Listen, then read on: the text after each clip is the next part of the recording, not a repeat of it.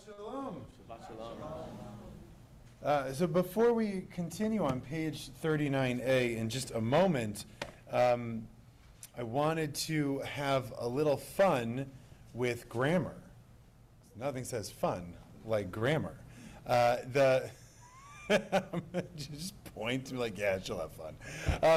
The parsha begins tomorrow. We're not going to read it because we're at the end of the triennial section, but it says, Re'eh, that's the name of the parsha, Re'eh, Anochi notein lifneichem, hayom et haklal et habracha et haklala, right?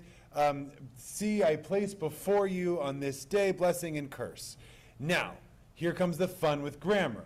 Re'eh in Hebrew is in plural or singular. It's 50-50 chance. You can just...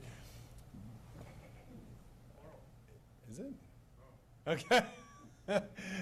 See, as we enter into the month of Elul, none of us should be afraid to get something wrong. It's okay to be wrong, just as the executive director of the shul was in his grammar guessing right there. Way to lead by example. It's beautifully well done. So Re'eh is singular. Re'eh is singular. You, singular person, see, Ani Adonai notein, I place before you lifneichem. Lifneichem is, of course, plural. There we go. See, yeah, you get it. There it is. Right? So God says, see, you, singular, I place before you, plural, blessing and curse. What's the deal with that? Now, by the way, sorry? God didn't pass grammar, or if you, by the way, we did this exact same little fun grammar trick last week, right, for people who listen to the podcast or watch the video, which you don't, I'm not checking up on you, right? With kol ha-mitzvah, we did the same problem. Maybe God just needs a better copy editor, or God's trying to show us something.